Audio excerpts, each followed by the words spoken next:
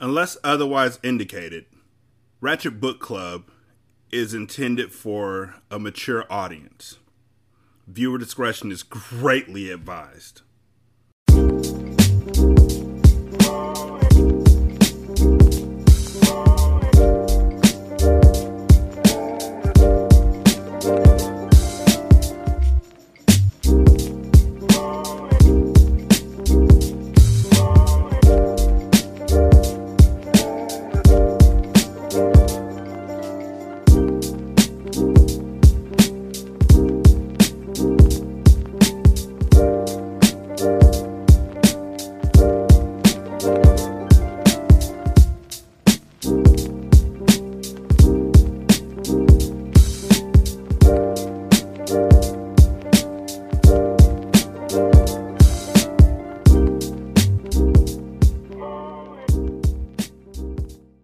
Welcome to Ratchet Book Club, where we read hood classics and good classics. I'm Derek.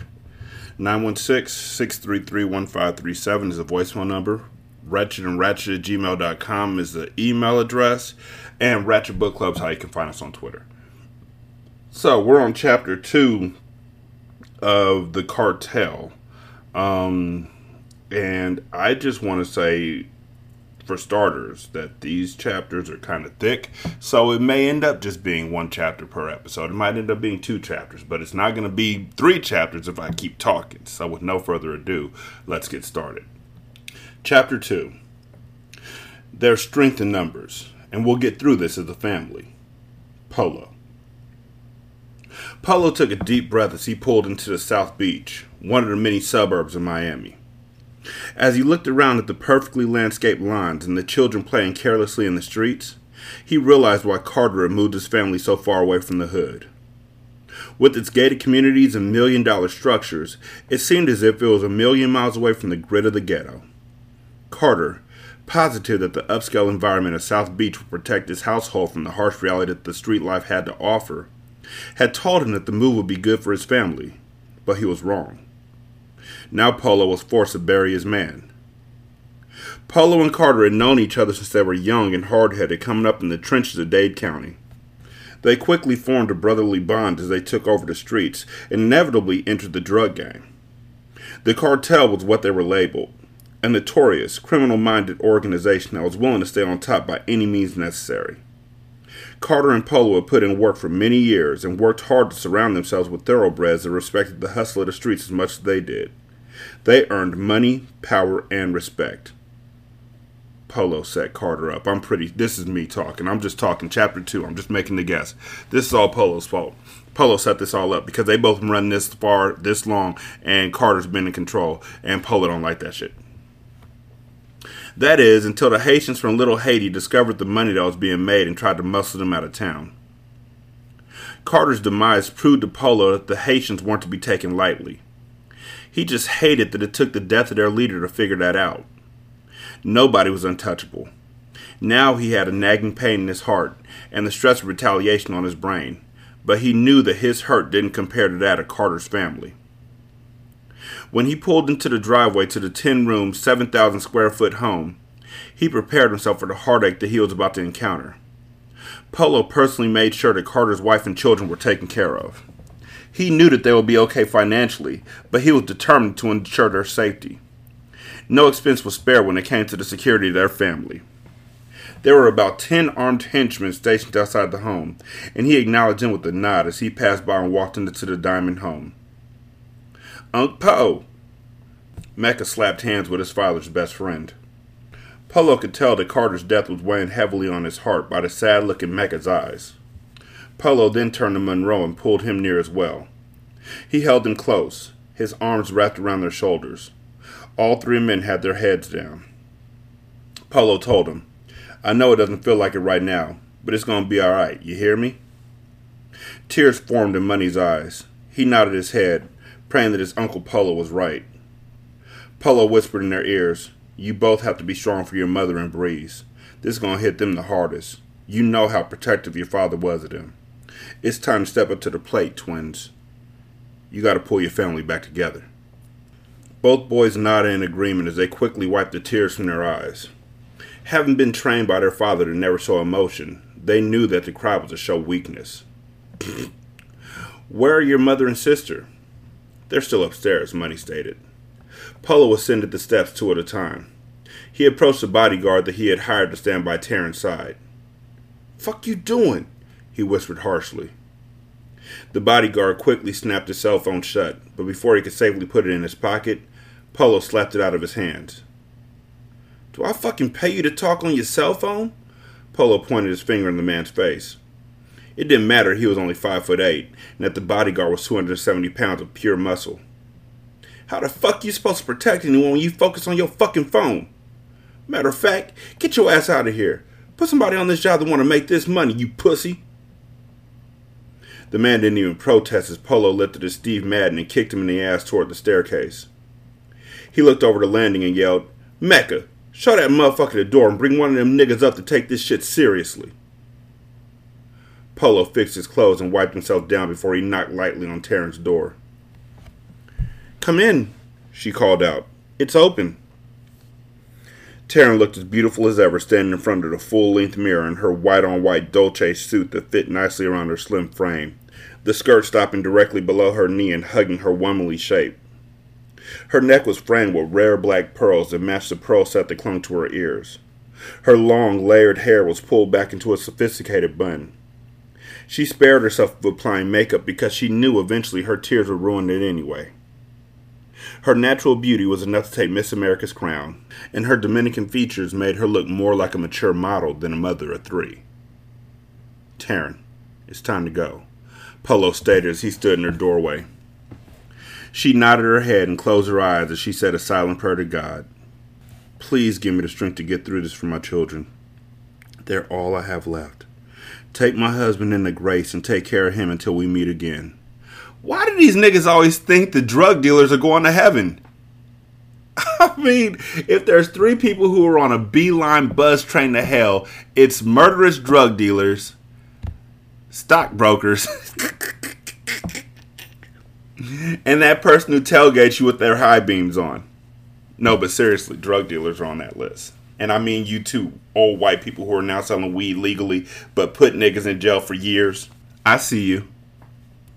Okay, let's go, she said, trying to hide the shakiness in her voice. She walked out of the room and down the hallway to her daughter's room. Breeze, she said as she opened the door. It's time. I don't think I can do this, Breeze stated, tears running down her cheeks. It was obvious that she had been crying for hours, because her eyes were red and swollen. The distress from her father's murder was written all over her young face. It was almost as if her legs gave out from underneath her, because she fell into the bed and put her head in her hands. Taryn and Polo rushed to her side. Polo knew that Breeze would take her father's death the hardest. His only daughter, she was his pride and joy, and he had treated her like a princess since the day she was born. Breeze could do no wrong in his eyes, and they had shared a special connection all her life. I can't believe he's gone, Breeze stated. She felt as if the life was being squeezed out of her. I can't do this, Uncle Po. She dreaded putting her father to rest. Never in her 19 years had she felt a pain so great. Taryn embraced her daughter as they sat side by side, cheek to cheek. I know that you can't do this, but we can, she stated. There's a strength in numbers, and we will get through this as a family. So either this nigga Polo gonna steal her line to say it to the cartel later on, or, yeah, that's all that's gonna happen. Like, you just swagger jacking her lines to her daughter to console her in her time of need. Okay, dude, cool. We know you killed him now. I'm certain of it. That's all it took. Polo was speechless as Taryn's words moved him. It was then that he realized that Carter was truly a lucky man to have a woman such as her by his side. He left the room and descended the steps. He waited in the foyer with Mecca and Monroe, and when the 2 women came down the stairs, they all walked out the house together. The limo ride was silent as each member of the family tried to wrap their minds around the death of their patriarch. He was the one who protected them, fed them, clothed them, loved them, made all their decisions. He was their educator and best friend. So without him, they all felt lost. Dear Carter, I know you don't know me, but I know you very well. So let me tell you about the feelings I feel for you when I try, or make some sort of attempt. I simp. Damn, I wish I wasn't such a wimp. I'm sorry. That's Far Side, and that's exactly what this read like. Dear Carter, I know you don't know me, but I know you very well. You're my husband's son. I've thought about you countless times. If you're anything like your father, I could picture your dark chocolate skin, strong jawbone, and wide, soul-searching eyes. I wish that I could have written you under better circumstances, but I'm not contacting you to deliver good news. My husband, your father, has left this earth. He was killed, and although you don't know him, I want to give you a chance to say your goodbyes. His funeral will be held Saturday, June 3rd, 2008. I hope that you will join us in celebrating his life. Everyone was expected to dress in white attire. He wouldn't want us to mourn his death, but to come together as a family and appreciate his life. I know that's how he would have wanted to go out. Sincerely, Taryn Diamond. Carter folded the letter up and put it in the pocket of his Armani suit jacket. He had received the letter a week ago and was debating whether or not he should actually go to his father's funeral. He had never known his father, never even heard his voice. Why am I here? He thought in confusion as he looked at his reflection in the mirror. His designer suit was tailored specifically to his 6-foot frame, and his broad, strong shoulders held the material nicely. A small gold chain hung around his neck, displaying a small gold cross. Checking his watch, he realized that he didn't have much time to get to the church. He reached underneath the hotel bed and pulled out a duffel bag that contained pure white cocaine and 2 handguns. He figured he might as well drop off some dope to some of his people in Atlanta while in the dirty South. That way, if the funeral ended up being a waste of time, he wouldn't have wasted time and money coming to town. He pulled out his chrome 45 and tucked it in his waist. He rubbed the waves on his freshly cut Caesar and took a deep breath. He had to prepare himself for what he was about to do. He had felt resentment towards his father ever since he was a young boy. He had never understood why he had grown up never knowing the man that helped create him. Although he harbored these feelings, he still felt obligated to show his respects. A nervous energy filled his body as he headed for the door. It was time for him to say goodbye to a man he had never met. As the bulletproof limousine pulled up to the church, Carter's henchmen walked up and surrounded the vehicle. Leave your guns in the car, Polo instructed Money and Mecca. He opened the door and prepared to step out. Mecca told him, the heater's stand on my hip, Unc. Them dreadhead motherfuckers dead and my father. I'll be damned if they do the same thing to me. He popped the clip into the chamber. First, I'm gonna tell you to respect your mother and watch your motherfucking mouth, Mecca. Nah. Mecca's right, Uncle Po, Money said. We need to be strapped at all times. Polo put his foot back in the car and closed the door so their conversation wouldn't be heard. Okay, listen. He looked around at the shaking Diamond family. I know this is hard for you, but you have to trust me. Your father was like a brother to me. I love this family as if it was my own. I would never let anything happen to any of you. Now, I promised the pastor I wouldn't bring any weapons into his church. Your father's funeral is neither the place nor the time for him. Everyone inside that church is here to show love. Mecca and Money reluctantly pulled their guns out of their pants and set them on the seat of the limo. Everything will be fine, Polo assured them. He stepped out of the car first and held out his hand for Taryn, who graciously accepted. He put his hand on the small of her back and led her through the crowd of onlookers, and her children followed closely behind. They were all surrounded by so many bodyguards, one would have thought that Barack Obama was entering the building. White on top of white was the only thing that could be seen when entering the sanctuary.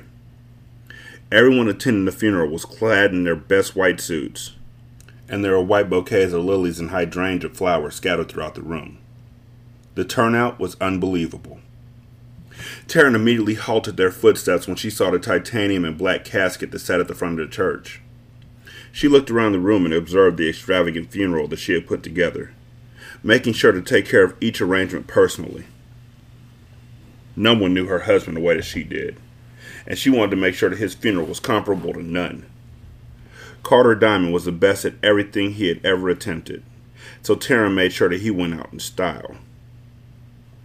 She slowly walked down the aisle. The closer she got to her husband's casket, the weaker her knees became, but she had to be strong. She couldn't let the world see her break. My children are depending on me, she thought. When she finally reached the casket, her heart broke into pieces at the sight of her lifeless soulmate lying before her. She reached down, grabbed his hand, and kissed his cheek. She whispered, "I will always love you, Carter. Always." She then turned with the poise of royalty and took her position on the front pew as the First Lady of the Streets.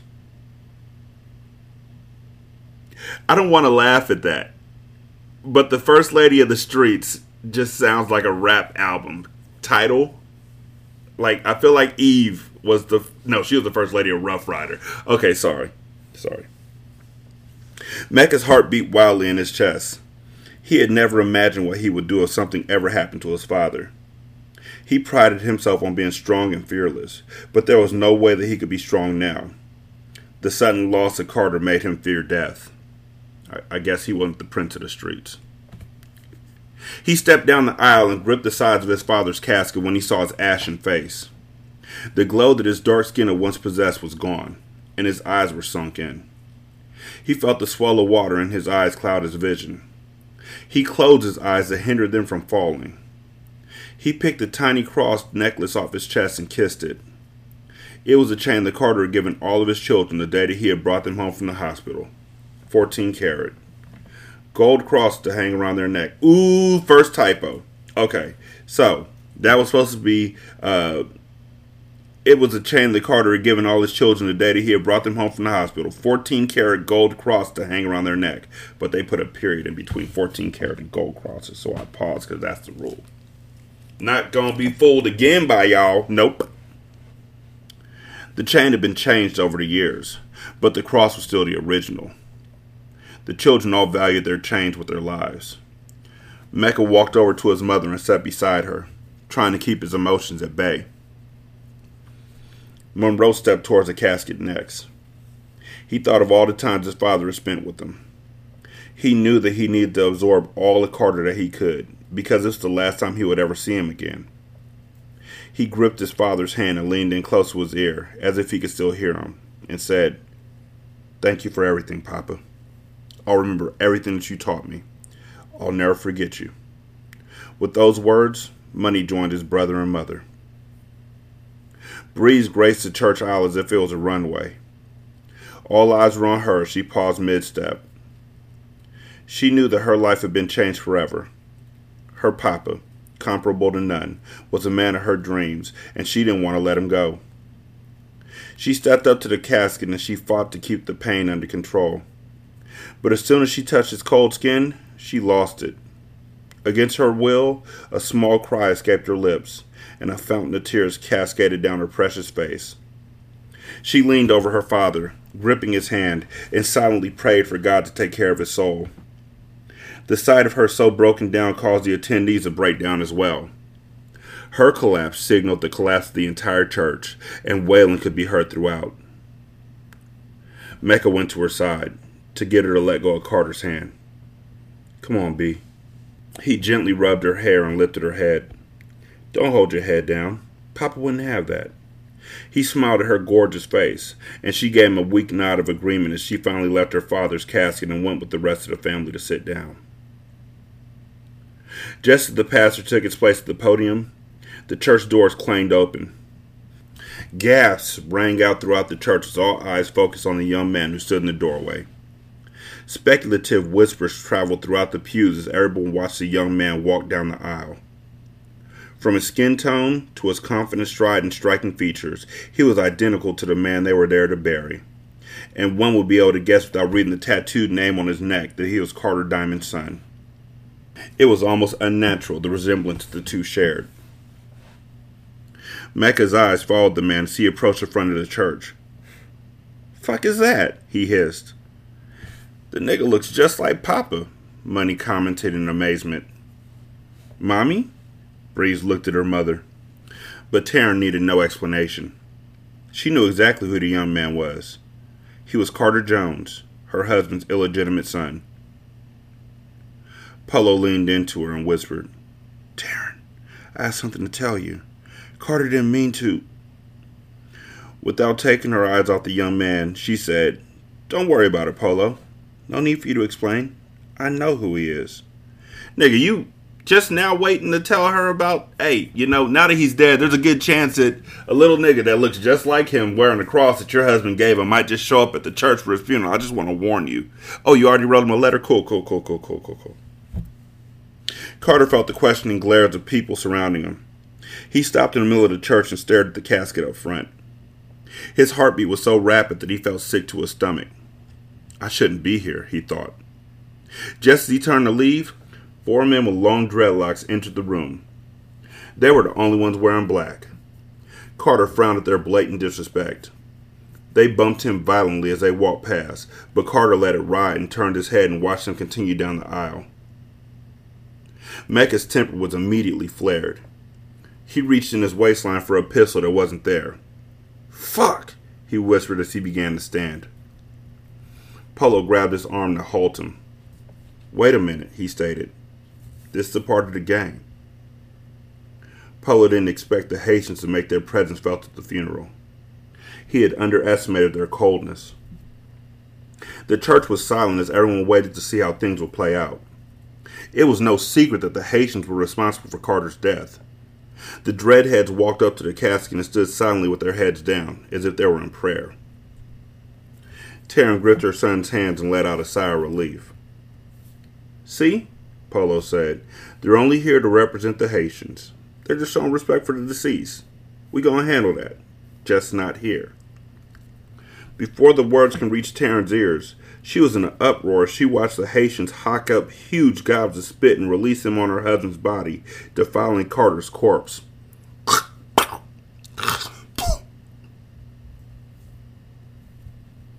Breeze watched in disbelief as the Haitians raised their feet and forcefully kicked the casket off the table, causing the body to roll out onto the floor.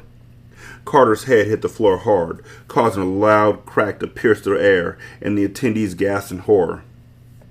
Polo, Mecca, and Monroe sprung into action, with the rest of the cartel behind them. "Papa!" Bree shouted as she rushed towards the front of the church to retrieve her father's corpse from the floor. Taryn yelled in alarm, "Breeze!" as she watched her daughter head toward the mayhem. Suddenly, bullets from an AK echoed throughout the church. Tat, tat, tat, tat, tat, tat, tat. Little flashes of fire kissed in the air, and was followed by the sound of people screaming and running for the exit. Breeze didn't care about the gunfire. She just wanted to get to her father. But before she could reach him, one of the Haitian gunmen snatched her up. Taryn yelled, "Breeze!" Carter looked in horror at the front of the church. He recognized the young girl from pictures that he had been sent when he was younger. "She's my sister," he thought as he pulled out his .45 without hesitation. He stood up and scrambled to get between the screaming people as he aimed his gun and released one shot. His bullet hit its intended target, and the man holding Breeze dropped instantly. Carter's clip was quickly emptied as the gun battle continued.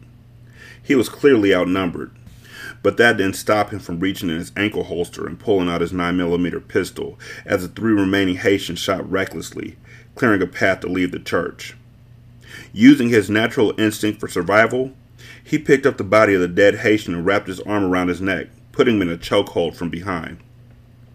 The dead weight was heavy, but it was the only way to shield his body from the bullets being sent his way. Carter yelled, "Y'all niggas want to clap?" and shot his 9 with one hand while moving towards the Haitians who were now headed for the door. Carter's gun spit hollow points towards the Haitians as the dead body in front of him absorbed his enemy's fire. Pow! Pow! Just as he reached the exit door, one of the Haitians yelled, "Me go and kill you, motherfucker!" and the 3 remaining Haitians made a run for it. Carter continued to shoot until he was sure they left the building. Once he was positive that everyone was safe, he dropped the dead Haitian on the floor and let off his last round into his skull. "Bitch, nigga!" He hawked up a huge glob and spat directly into the dead man's face, returning the favor on behalf of his dead father. He rushed over to Breeze's side. Rocking back and forth, she was holding on to her father's dead body and crying hysterically. Are you okay? He asked. Get the fuck away from her. We don't know you, motherfucker, Mecca stated harshly as he pulled Breeze off the ground. Her head fell into his chest as he walked her away. Polo looked around at the carnage inside the sanctuary. A couple of people had been injured, and the church was destroyed. We gotta get the fuck out of here, Polo stated. How'd they get in? Polo yelled in anger. He patted the young Carter on the back. Come on, let's go before the police show. Follow me back to your father's house. A look of surprise crossed Carter's face. Yeah, I know you're his son, but right now that's the least of my worries. Just follow me back to the house. We need to talk. With those words, Polo escorted the family out of the church, and they darted inside the limo. The Haitians had sent a clear message. They were out for blood, and they weren't going to stop until the cartel was out of commission. I don't even care. I don't. That nigga Polo did this, and Carter Jones going to end up taking over. Yeah. It's Polo's fault. Chapter 3. Brother or not, next time homeboy step to me like that, I'ma rock his ass to sleep. Young Carter. Also, they didn't have Polo make that statement anywhere in Chapter 2. So, yeah, I'm just going to say that they took words that they literally wrote. They literally wrote words for Taryn. And so Polo said it. So it's either a typo or they just making Polo seem like he ain't shit on accident. Chapter 3. Brother or not, next time homeboy step to me like that, I'ma rock his ass to sleep. Young Carter. The Carter family sat in the living room along with Polo and young Carter. Oh, I'm gonna get sick of calling him young Carter. The room was quiet. No one knew what to say. Taryn and Breeze's eyes were puffy because of all the crime they had been doing. The horrific images of their loved one being kicked out of his casket haunting their thoughts. Mecca's Armani shoes thumped the marble floor as he paced the room back and forth, totally enraged, twin Desert Eagle handguns in his hands. The Haitians had shown the ultimate sign of disrespect and were sending a clear message that they were trying to take over Miami. In fact, it was Carter's decision to not cut the Haitians in on his operation that ultimately led to his assassination. Polo stood up and slowly walked to the window. He looked in the front and saw henchmen, all strapped, scattered around the house to ensure their safety. With the Haitians' merciless tactics, he didn't underestimate them. He saw the fire in Mecca's eyes and tried to calm him. We have to keep our heads on straight. These niggas are going hard at us. The cartel still runs Miami. Remember that. We have to retaliate to get our backs out of the corner. Polo removed the suit jacket that rested on his black silk shirt. Fuck that. Let's get at the ass, guns blazing. I don't give a fuck no more, Mecca screamed, a single tear sliding down his cheek. Money stared into space without blinking. He was in complete shock. The death of his father was very hard on him. He remained silent as his twin brother let out his frustrations. He couldn't come to grips with his father's death. Money snapped out of his daze and looked over at young Carter. It was obvious that he was his brother. He looked so much like Carter, it was unbelievable. Young Carter had thick, dark eyebrows just like his father, and he even shared his tall, lean frame. His mannerisms were even the same. He watched as young Carter rested his index finger on his temple while in deep thought, just as his father used to do. It hurt his heart that his father had an illegitimate child. The perfect image that he had of his father was somewhat tarnished by the news. How could this nigga be my brother? Daddy wouldn't step out on mama like that, Money thought as he stared at young Carter. Taryn noticed Money staring and decided to address the issue. She knew that there were other things to worry about and wanted to explain the complex situation. With tears still streaming down her face, she stood up. I want you guys to meet Carter Jones, your brother. Taryn rested her hand on young Carter's shoulder. Breeze lifted her head in confusion. She looked at her mother and then to young Carter. What? She managed to murmur. She couldn't believe what her mother was telling them. The words were like daggers to her heart. She was so busy grieving, she didn't even notice how closely young Carter resembled her papa. As she looked at young Carter, she couldn't believe her eyes. She just thought he was one of the cartel's henchmen. He looked like a younger version of her father. Oh my God, she thought as she placed her hand over her mouth. Mecca came closer to young Carter and stared him in the face while saying harshly, "This ain't my fucking brother. He ain't a motherfucking diamond." Mecca gripped his pistols tighter, refusing to believe the obvious. Young Carter returned the cold stare at Mecca, not backing down whatsoever, but he still remained silent. Young Carter was respectful because he was aware that his presence presented a conflict to the Diamond family, but he wasn't about to back down from anyone, and the way Mecca was gripping his pistols caused young Carter's street sense to kick in. He slowly slid his hand to his waist, where his own banger rested. He stood up so Mecca wouldn't be standing over him. Young Carter was a bit taller than Mecca, so he looked down on him, not saying a word.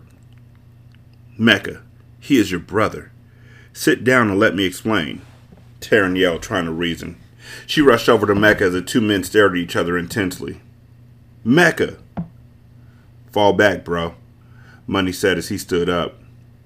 Mecca jumped at young Carter as if he was about to hit him, but young Carter didn't budge. Not even a blink. Young Carter grinned, knowing that Mecca was trying to size him up. "That's enough!" Young Polo made his way over to him. Young Carter kissed Taryn on the cheek and whispered, "Sorry if I caused any more heartache. I didn't come here for this." Before Taryn could even respond, he was headed for the door. "Yo, wait!" Polo said as he followed young Carter out. "Let that bitch-ass nigga go," Mecca yelled as he continued to pace the room. It took all of young Carter's willpower not to get at Mecca, but he figured he would give him a pass for now. Polo caught up to young Carter just before he exited the house. "Yo, young blood, hold up a minute. There's no need for me to be here. I don't even know why I came to this motherfucker anyway," young Carter stated, an incredulous look on his face. "Listen," Polo placed his hand on Carter's shoulder, trying to convince him to stay. "Mecca has a lot on his mind right now. The family really needs you. Look, fam, I ain't got shit to do with them. I just came to pay my respects and keep it pushing, nah I mean? Brother or not, next time homeboy stepped to me like that, I'ma rock his ass to sleep." Carter clenched his jaw. Polo took a deep breath and saw that Carter was noticeably infuriated, but he kept his composure out of respect. Young Carter reminded Polo of his late friend in so many ways. Polo looked into Carter's eyes and said, "Just give me a minute to talk to..." Carter cut him off mid-sentence, not wanting to hear anymore. "Look, I'll be at the Marriott off South Beach until tomorrow night." With that, he left Polo standing there alone. "Look, can we come to a decision that the nigga's name is Carter? Like his daddy's dad. We don't have to keep calling him Young Carter. Call him CJ if you want. Call him YC. Call him something. But don't keep calling him Young Carter because I don't want to read that out loud." Young Carter, Young Carter, Young Carter. Ugh. And they need to just... I appreciate them calling the guns bangers, but can we start calling them blammers? Megatron-sized blammers. Why doesn't anybody use that? Also, how don't none of these niggas recognize until their mom say something that the nigga look just like their dad and is wearing a chain with a gold cross on it? Okay, let's not get lazy here, book. You're doing good in the first 3 chapters. And the 4th chapter is 47 fucking minutes long. So, yeah. Hit me up. 916-633-1537. Ratchetandratchet@gmail.com is the email address. Ratchet Book Club on Twitter. Leave a review on Podchaser, Apple Podcasts, Stitcher, or, that's really it. Those are the options I'm giving you. If you leave a review on Podchaser, it's dope because you can leave a review for separate episodes or the show as a whole. So there's that. Thank you so much for listening. I greatly do appreciate it. Y'all be good. I'm going to holler at you later. Peace. Oh, and by the way, Polo wants Carter to come work for him. That's what's going to happen somewhere down the line. Carter's probably going to end up killing Polo. Just calling my shots. Y'all heard it here. Peace.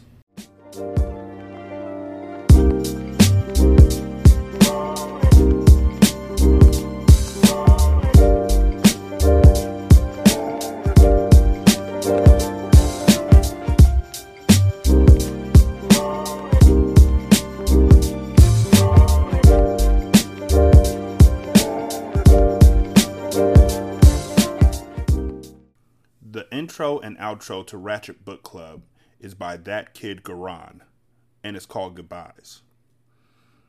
You can email him at tkgbeats94@gmail.com for more information on how to lease this beat. This is Single Simulcast.